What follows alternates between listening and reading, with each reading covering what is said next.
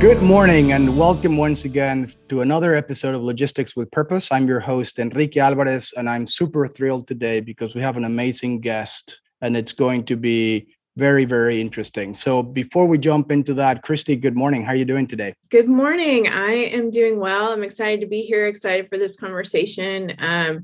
Our guest today is one that has been on my wish list since I started co-hosting. So I'm really glad that we finally get to talk to him, and he's made time in his schedule because he's a really busy guy and on the other side of the world. So I know this is going to be a fantastic conversation for people. I think so too. And it's just amazing, right? Because we're so connected right now. We as people are very connected, more connected than ever, but yet at the same time, we're living in a very divided world, right? Which is basically something that I quoted from one of the movies from this organization. But any good news, Christy, one good thing that has been happening to you this week that you can share with our audience? Oh, on the spot. One good news. Well, I mean, for us internally, I was able to send around an email a few days ago about just all the things that we've been doing to support our communities and worldwide communities and local communities. And that was really fun. And to be able to share with our team all the good things that they've been doing and why the work they do every day matters. And so got some really good response to that. And those are always really exciting and fun emails to send around. And then I was able to go represent us at a 5K this past weekend with another teammate. So for a local nonprofit. So some good stuff happening for sure. Definitely. And again, let's introduce our guest today. It's an amazing organization. Its main goal is to eradicate wars, to stop all armed conflicts around the world. So, I mean, how amazing is that? Right. Just a weekend gig. Yeah. Yeah. Very, very, yes, ambitious goal. And I'm pretty sure they're going to pull it off because they have a great team, a great organization, and hopefully we can all rally around their cause to make this happen. Yeah. So we're thrilled to introduce Jeremy Courtney, who's the CEO and founder of Preemptive Love. Welcome. We're so excited for you to be here. I was telling Enrique and everyone else listening from home, since I started co-hosting this podcast with Enrique since last January, maybe, you were one of the guests at the top of my list to have on. So I'm thrilled that we finally get to welcome you today. So thanks so much for being here. Thanks for having me. I appreciate it. And Jeremy, before we start with the questioning, you are in Iraq right now, right? Yeah, that's right. I'm dialing in from home here in Iraq myself. So this is going to be an amazing conversation in more ways than one. And I know we'll get to ask you a little bit more about living there soon, and definitely want people to hear about, more about the mission of Preemptive Love as well. But first, let's start off learning a little bit more about you personally. So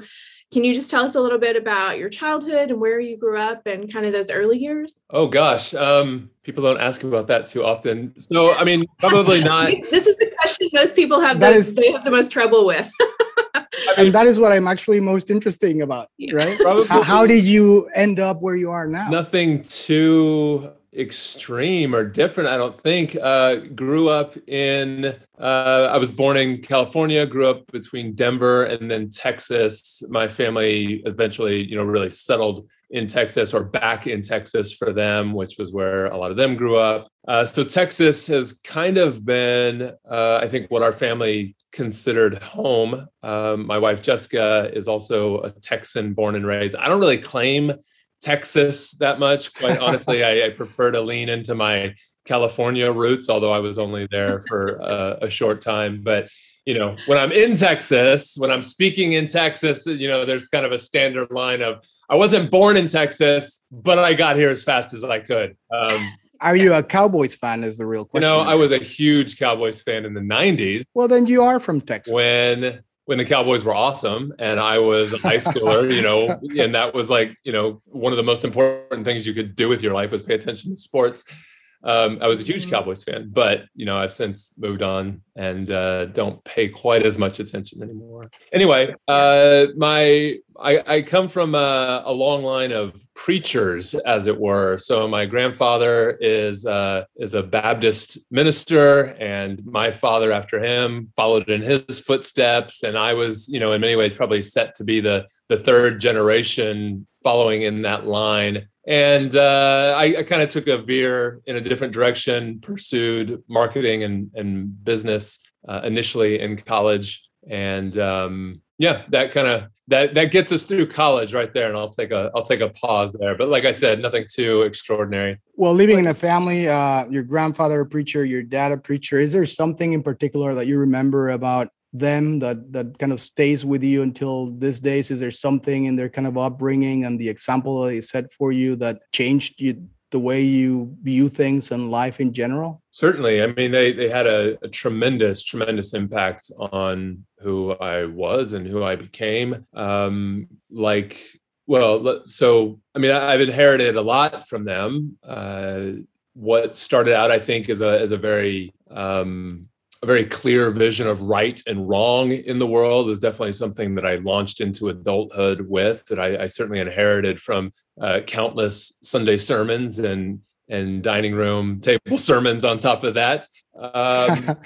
On the other hand, I think one of the things that has also been true on the other side of growing up in a family of ministers, particularly the fire and brimstone style ministers that many of us maybe have seen characterized in other places. I think that simple black and white vision of right and wrong in the world has now come to be, I think, challenged for me and colored in so many different ways. I launched out into the world an extremely, and this is ultimately on me, an extremely self-righteous, cocksure person who was extremely clear on what was right, what was wrong, who was in, who was out.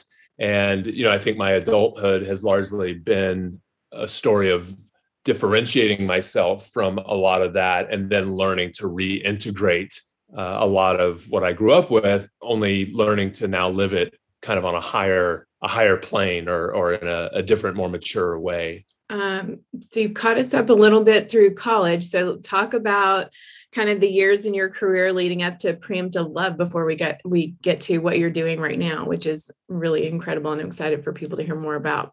Yeah, I think the growing up in a family of ministers part of my story really does set the stage for everything that would come next, because right as I was leaving university, we got married, and the very couple months later was September 11th. And in that American environment in 2001, where Muslim terrorists had attacked the United States, being embedded in that particular kind of Southern Christian environment made me very susceptible to a kind of Christian nationalist rhetoric. And I wouldn't have said this at the time, but I now look at my life and make meaning out of it all by saying it like this. I was recruited into the war on terror as a Christian missionary. I wouldn't have said it that way at the time. At the time, I would have seen myself as standing in stark contrast, probably, to maybe my soldier friends who were recruited more obviously into the war on terror. But what I now believe is that they were armed and sent out with guns, and we were armed and sent out with Bibles. And on the other side of the ocean, we had the same mission, which was essentially to eliminate Muslims from the world and to make them into something that looked a lot more like what we were, what we understood ourselves to be: Christian, American, democratic, whatever kind of flavor of that each one of us emphasized more. I think we had a very similar mission. I think we wanted to get rid of Muslims. And it took me a while. It took me a couple of years living among Muslims, trying to make them see the world my way, trying to get them to become Christians or make them Christians like me, that I ultimately had a huge falling out with that way of being in the world, that way of living in the world. And I had a profound life change, a profound change of mind, change of worldview. And I woke up in a kind of epiphany, honestly, a spiritual awakening that just hit me in a moment. And I was a completely transformed person, left all that behind, moved into Iraq to turn over a new leaf, move into a war environment, a humanitarian environment, and try something new, try to live differently among Muslims in a way that was more service oriented and brotherly and neighborly and less about power and trying to make people be like me. Jeremy, was there something in particular, like any maybe an example or something you can remember that kind of like bridges the gap between you getting married, graduating from marketing and business to, hey, I'm going to go live in Iraq. I think that there's a lot of pieces in between that I believe you kind of described already from like a mental and spiritual awakening. But was there something in particular or some people that kind of help you go through that, or some fundamental questions that you had about the way you were living back in the day in Texas or in the United States in general? Yeah, there's a lot. I mean, it's impossible really to talk about the humanitarian work that we've ended up doing and the people that we've ended up being and the peacemaking community that we've ended up forging and being a part of. I can't talk about that stage of our life where we are now without passing through those war on terror and kind of missionary waters. They were in many ways the forging ground for who we were and who we would become. That kind of missionary work, even though it was full of bigotry, even though I was full of bigotry, I was full of suspicion, perhaps even contempt. Yeah, I think contempt for my Muslim friends and neighbors. And yet I would still describe it as the absolute highest form of love that I knew and that I could give at that stage of my life. I was steeped in a worldview. I was steeped in a religion that called me to love. And the ceiling on that love, as I was living it and as I knew it at that time, was to help people be like me, to help people see what I saw, to help people embrace the religion and the beliefs as I did. And so in that way, it was love. And it was the highest form of love that I could possibly be or give or live. The thing that I find beautiful and remarkable now as I look back on it is that in some ways we were able, like a chick cracking out of its eggshell, we were able to kind of emerge out of that embedded world and emerge into a new world and be born again into something that was bigger, something that on which the ceiling of that next stage of life was higher. And that's the most beautiful way to live, and the most beautiful way to understand living, I believe, is as a constant being reborn, a constant emerging into a life where the ceiling on love just gets higher and higher and higher. And so I don't look back at those years and all those who nurtured me and mentored me and brought me along. I don't look back at them now with contempt.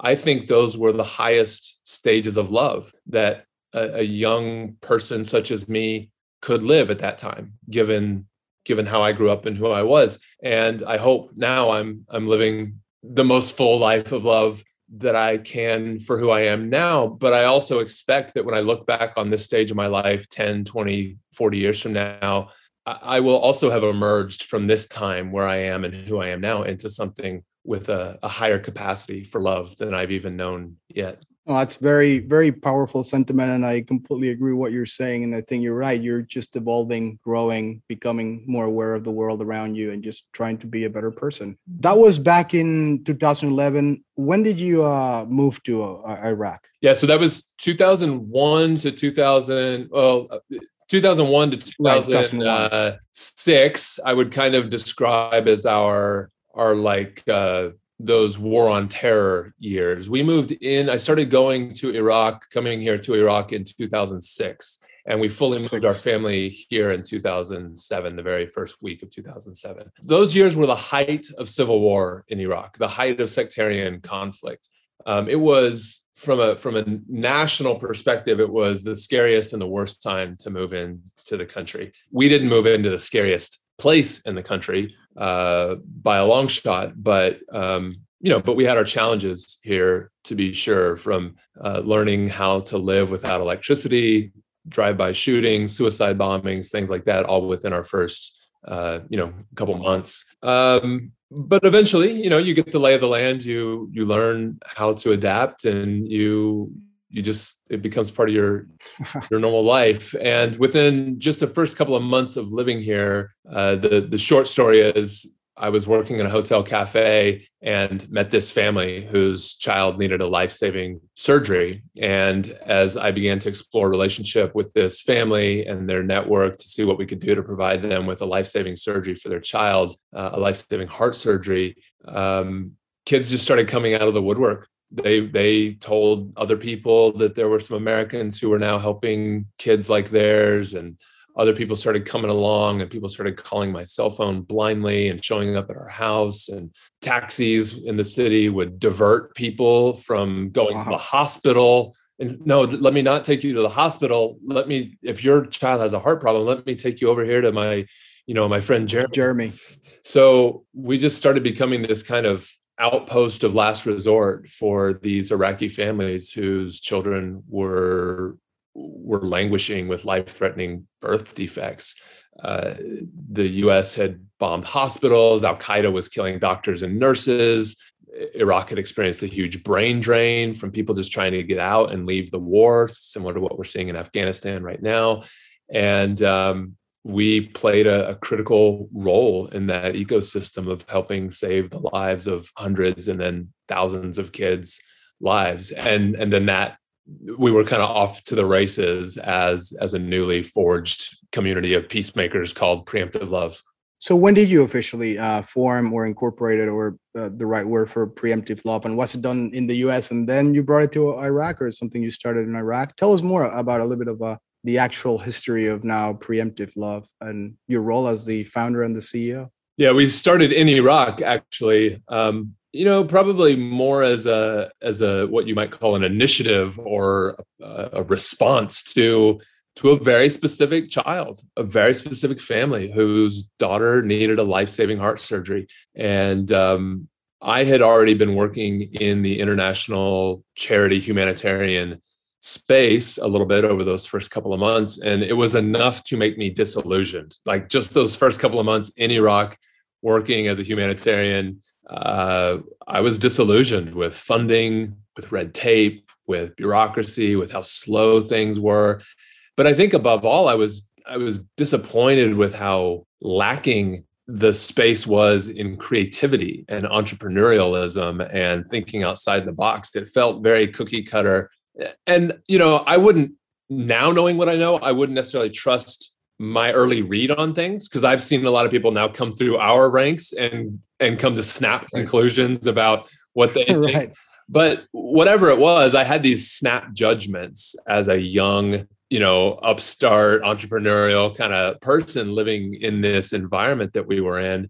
And so we wanted to do things differently. We didn't want to fund this little girl's heart surgery by some of the means that we saw other people doing it. So we partnered with business instead. We found a business related solution. We found some exports, namely what we thought was a very cool, unique, fashionable pair of locally handmade shoes.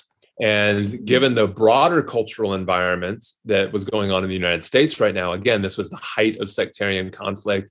U.S. troops were surging in at an increased rate, which the American population was growing very, very fed up with, that we were surging more and more and more troops into the country where this thing was already such a debacle and things were going off the rails. And we were seeing a lot of Americans die, which was playing out on the news every night. And so people were very, very frustrated with all things Iraq. And it had become an incredibly politically sensitive issue. Muslims were seen in a very, very negative light. Arabs were seen, Iraqis in general were seen in a negative light. And we thought that holding up a child who needed a life-saving heart surgery, number one, and an Iraqi-made, locally made product, number two, that you could marvel at in its intricacy and its quality and its style, a style that we thought was appropriate for American cultural environment. It wasn't like kitsch. It wasn't a tchotchke. It was something that, like, as a pair of shoes, you could wear out on the street and completely stand out from the crowd while still being, in fashion. And so we called this initiative, or whatever you want to call it, Buy Shoes, Save Lives. It was more of a slogan to get this one project off the ground than anything. And compared to our expectations, it took off. I think it hit at just the Wow. right time. It was positive news about real people that humanized our enemies, that humanized the people that we were fighting to kill, that humanized the people that were thought to be killing our brothers and sisters and cousins and sons and daughters. And I think it just hit at the right cultural moment. We got press coverage and we got word of mouth coverage, and what was kind of early days of e-commerce on the internet. And one thing led to another. We funded a lot of heart surgeries. We started bringing in doctors and nurses and medical teams from across the world to actually build up Iraqi infrastructure. We pivoted from strictly using the sale of merch and wares to actually partnering with the Iraqi government themselves. So they were paying us out of oil revenue to build up their own infrastructure, and oil was really high at that time. So we were working all over the country, doing millions of dollars in government contracts, building up their infrastructure, training doctors and nurses. And then ISIS really grew on the scene. I mean, they had been around for a while, but ISIS, as we would all come to know them, killed the Fallujah mayor when we were headed into Fallujah to do a heart surgery mission. And Fallujah basically stayed under ISIS control for the next couple of years until we would be the very first people to go back into Fallujah again post-ISIS to deliver the very first humanitarian aid in the world in Fallujah after those years of ISIS rule. So in those years, we really pivoted all of our work to economic development and emergency humanitarian relief for people on the front lines of war. Incredible. So it all started with one girl and one surgery, and certainly has grown from there. Would you just tell, you've alluded to a little bit of these things, but again, just continue to hone in on the need for your mission versus what we traditionally know as humanitarian aid now, and kind of how you guys are doing things differently, as well as give us a couple more of those success stories so we can understand some of these really big concepts that you're talking about and what they look like in practice. Yeah, I mean, these are some broad brush statements I'll make, but I think they hold up under quite a bit of scrutiny. I think that the humanitarian industry in general, the sector as a whole, has tended to look at what you might call relief or aid, development, and peacemaking as three stages, successive stages in the life of a country, especially a country going through conflict. So, I mean, let's just stick with Iraq. You go to war, you have an insurgency, you end up going door to door and bombing entire cities to put down that insurgency. So now you leave entire cities in shambles in a lot of ways. Buildings destroyed, homes destroyed, infrastructure destroyed, and there's an armed insurgency. So people are being driven out of their homes by the thousands, maybe the millions in the case of Iraq or Syria, and they can't go back home very easily because either they're still fighting and the infrastructure itself, home itself, may have been destroyed. So what often happens in that phase or that thinking is the sector typically focuses on how can we get people what they need emergently today: food, water, shelter, and similar type things that we all want and need to just kind of be minimally comfortable to survive. And no one's really thinking about economic development at that time, because making economic investments when bombs are still falling is said to be, or thought to be, kind of a risky investment. Investing in people who are transient, people who are on the move, often internally displaced people or refugees. They might get displaced 1, 2, 3, 4 times in the course of their journey. So investing in a business is often thought to be a bad investment because maybe they're just going to pack up and move and leave again. The thinking is starting to shift a little bit, but we've been, I think, early on and in the front edge of trying to shift and change the narrative on this, that when we invest cash and capital and resources into people who are transient, who are vulnerable, when we help them start businesses, even out of their tent, or income streams, even on the run, we can actually change the whole dynamic, maybe shorten timelines on how long it takes to rebuild, on how long it takes for people to get back home. It's not just the big players that rebuild cities. families themselves want to go home and rebuild their own house, rebuild their old store, help rebuild their neighbor's house, help rebuild their neighbor's store.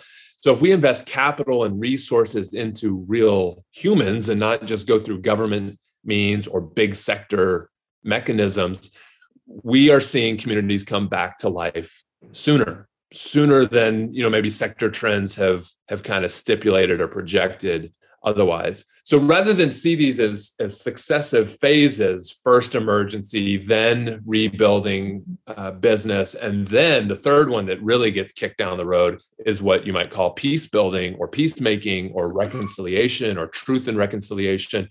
We try to pull that way to the front as well. How you show up on day one determines the peace, or it determines the ongoing of the conflict. When conflicts are sectarian, when they're religious, when they're tribal, when they're ethnic, who shows up to help the vanquished? Right. It determines how that side feels about the very help that they're being provided. So let's say group A is the vanquished, the defeated, the brutalized, and group B represents the oppressor, and they represent the helper. Well, if you're the helper and the oppressor, that's not necessarily building peace unless you also include some of the vanquished, some of the victimized, some of the oppressed among, and you show we are here together. We are already at peace as group A and group B. We are coming here together as group A and group B to serve you. We are demonstrating by showing up together that we are already at peace. We're not here to lord it over you. We're not here to gloat. We're not here to actually use aid to keep you down.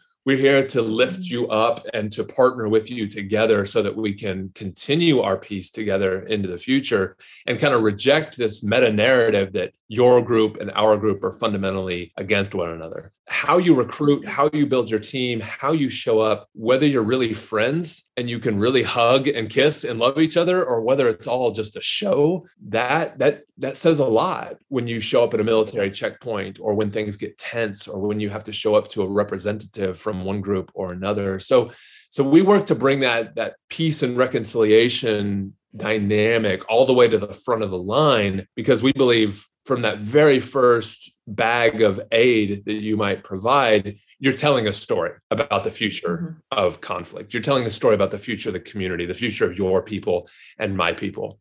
And so we really try to understand ourselves and live as, above all else, not humanitarians, not relief workers, not development professionals, but peacemakers, people who are willing to put our lives on the line, our well-being on the line, our reputations on the line, to forge understanding, to forge mutually reinforcing good for all people in all communities where we live and work. Thank you for sharing all that. It makes a lot of sense, and it's exciting to see the approach that you guys are taking, and really remarkable in so many ways, and so countercultural in so many ways. And hopefully you were on the front lines, you were in early, and hopefully we'll continue to see more people follow that example, especially now, as we know, so much can be done online. E-commerce has exploded, everything like that makes working out of a tent easier if need be. Yeah. So hopefully we'll continue to see those trends. Yeah, you're absolutely right. In Iraq, even over the last couple of years, we've gotten some of the same types of delivery services that you've had in the United States for years. So we've got your equivalent of Uber and your equivalent of DoorDash, and it is absolutely changing the game, even for the refugee. A lot of what we're focused on right now is how to help refugees earn money with nothing but a smartphone. And we've got some of our own revenue streams, some of our own platforms that we're building out and investing in to help refugees do work on the run as various forms of micro workers, so that not as a career, we don't want people to be working as micro workers as a career, but as a stopgap for revenue needs when your entire village may have been bombed and you're running to the next village over, to have the means over a 3 or 6 month period to fill that gap while you figure out what happens next for your family is one of the major innovations that we're working on as we look to a future where there's going to be 100 million and then 200 million people displaced because of climate and conflict. We know that we have to be thinking about how to provide jobs for a scalable population. And really, at the end of the day, the only option for that has to be cloud-based and it has to be mobile. Right. That's very interesting. And of course, something that can really change change a lot of lives, right? Technology and investing in technology and how you leverage it, all that. I'm going to quote from the movie that you have, your movie. We are all very, very connected, right? Technology has helped us to bridge that gap and to actually make this amazing connections. Yet it still feels like we live in a world that's very divided, right? So I was wondering if you could tell us a little bit more about your experience in Iraq when it comes to like the misconceptions that some of us in the US and in other countries around the world have about not only Iraq, but could be Afghanistan, could be the Middle East, could be Muslims in general, because there's still a lot of division between us for things like religion or sexual preferences or just even political parties at this point. And how can you tell us a little bit of that and set straight some of those misperceptions or misconceptions? You know, I'll say this. I never feel more hopeless than when I am engaging a problem through this screen on my phone and thinking in abstract, broad terms. So Republicans are this, Democrats are that, Arabs, Muslims, Christians, Americans, Afghans, Taliban, whatever. Whenever I'm using those big proper nouns and just thinking about masses of people that stand for, millions of people, I tend to feel very hopeless. It doesn't matter what group we're talking about, but it feels like everything is screwed and nothing is ever going to be better. I never feel more hopeful than when I'm sitting with individuals or small groups of people and listening to them tell the story of why they are the way they are, why they believe the things they believe, how they came to be the person they came to be. There is, in my experience, no one that I can't empathize with or understand when they do it the way you started this podcast. Tell me about what it was like growing up and how you grew into the person that you are today. There is no political belief, no religious belief, right, no cultural belief that can't be somewhat empathized with through that lens. How did you get here? Now, that's not the same as, we all grow into adulthood at some point and have responsibility as adults for adult ideas and adult decisions and adult consequences. So getting to know how a person came to be the person they are doesn't absolve any of us from making full-blown adult choices and having responsibility for that. But I do think that empathy piece is important, even in calling for consequences or calling for responsibility or expecting responsibility and consequences for each other and others. It's the empathy piece. It's the listening piece, especially in non-broad brush settings, that I think we're missing. It's just so easy now to get our news and our conclusions through the filter of those big proper noun capital letter words: Republican, Democrat, American, Iraqi, Arab, white, straight, Christian, Muslim, whatever it is. And I think the sooner we get out of those capital letter proper noun categories and know 5, 10, 15, 100 people who belong to that category, the better off we're going to be. You've done really an amazing job telling us about Iraq, telling us about the personal connections you've had as one of the leaders that I follow. I think his quote was, proximity changes perception. So very similar to what you're saying as well, getting to know people and understand their story and where they come from versus just looking, at an us-them type perspective. So thank you for that. And at the time of this recording, it's nearing the end of September. We're over a month into the current crisis in Afghanistan, and you guys pivoted very quickly to be able to help people on the ground there.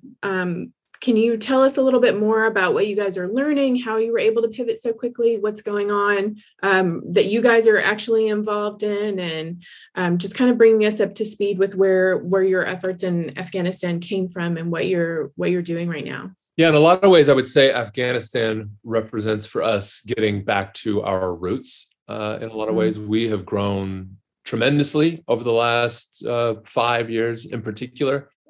Even to the point of unwieldy growth. We are now paying the taxes on, as it were, on the purchase of getting bigger over the last couple of years, and that burden, that tax burden, so to speak, has been greater than I think we knew it was going to be, than we expected it to be. Getting bigger has been complicated, and it has come with logistical, HR, cultural, interpersonal challenges that are really challenging, really difficult to deal with, and we're still working through some of that. Afghanistan, and so in that getting bigger, it meant hiring a lot of staff. It meant taking on a lot of in-house responsibilities. And when I say Afghanistan is about getting back to our roots, we had determined about a year ago that we really wanted to lean back into some former language that we were using and a former reality that we were living, which is to be a community of peacemakers. What that means is that every member of the community has a kind of standing as a stakeholder in the community itself. You may not be on staff, but you're still a member of the community. And we had members in our community who are Afghan. We had Afghan network. We had foreigners living in Afghanistan that we could draw on. We had Afghans in the United States that we could talk to who were donors and members of our community. And when Kabul fell to the Taliban on August 15th, we had already been in weeks of very active conversations leading up to that, because the Taliban was kind of working their way across the country. So we had already been in conversations, but when August 15th came around and Kabul fully fell, the cries for help were getting a lot more serious and intense and pointed. Like, we need Preemptive Love to jump in and get involved in this. Can we call on the community to do something? And because we were in more of a communal mindset, getting back to our roots, thinking about the network that we had, and because we weren't so tied to thinking about, well, we don't have staff in country, we don't have infrastructure of our own already in the country like we do in other places, we were able to start mobilizing some thoughts and some resource recruitment and then some resource deployment faster than we would have if we were still in that growth modality that said, well, we have to have an office, we have to have staff, we have to have all these logistics lined up. No, we had a community, we had a network that we could tap into that was actually asking us for support. And that's how we got to where we are anyway, was leaning on Iraqi friends, leaning on Syrian friends, leaning on Lebanese friends, leaning on that network and sending resources out across the community and across the network to help build up others to do what they are best positioned to do. And so that's the modality that we've largely been in so far inside Afghanistan. We've also done some stuff outside of Afghanistan so far that I'm not quite in a position to talk about yet, but inside Afghanistan, it's mostly been about deploying resources across the community to help other members of our Afghan peacemaking community do what they need to do on the ground to keep people fed and safe and secure in this kind of liminal space that we're in right now.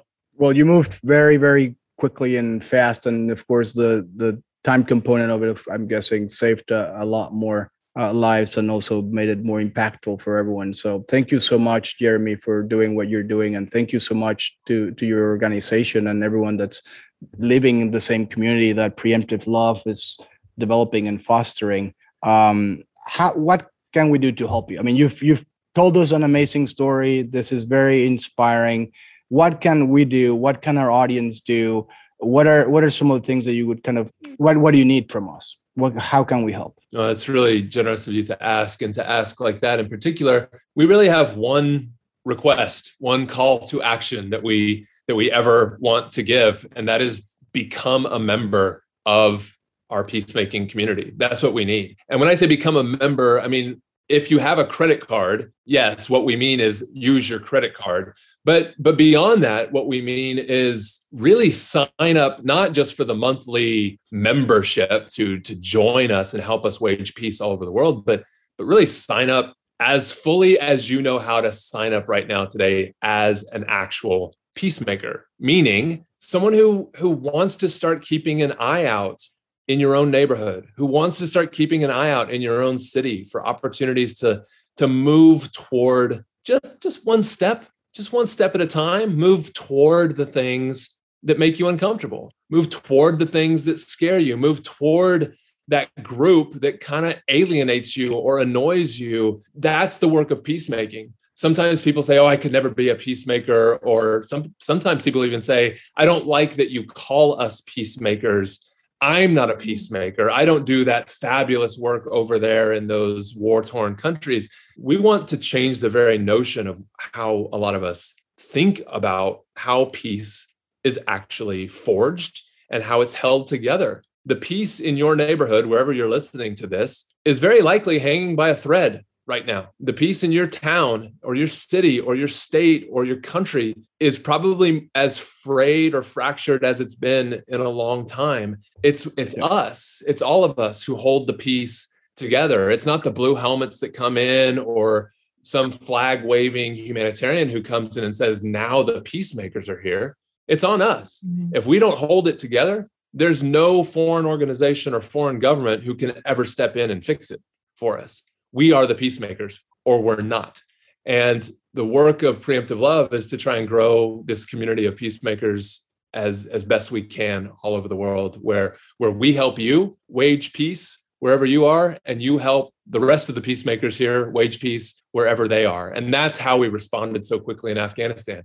It's because we have peacemakers all over the world who had already been giving monthly, and they made it possible for us to pledge that first investment in Afghanistan before we ever went public with it, because our community of peacemakers was already at the ready. So if you're interested in helping wage peace, both where you are and around the world, that's the simple call to action. Join us, become a member of our community of peacemakers here at Preemptive Love today. And you can do that at preemptivelove.org. And of course, the holidays are coming, and they have some beautiful products on their website as well. So, get those while you can too, because there's going to be a shortage, I'm sure, after not only this episode, but just with the holidays coming, it's going to be harder to get the things you want. And so why not get gifts that are meaningful? So go to preemptivelove.org. And thank you so much, Jeremy. This has been an incredible conversation. I'm so excited that we were able to have you here and talk about, anytime we can talk about peacemaking, I think is a good day. So thanks so much for being here. Thank you, Enrique, for your leadership in this company, and for Jeremy, the work that you're doing. And thank you so much for listening to us at home. And if you liked this conversation and want to hear more in the future, then please hit subscribe. Thanks so much. Thank you, Jeremy. Have a great day. Thank you both. Appreciate it.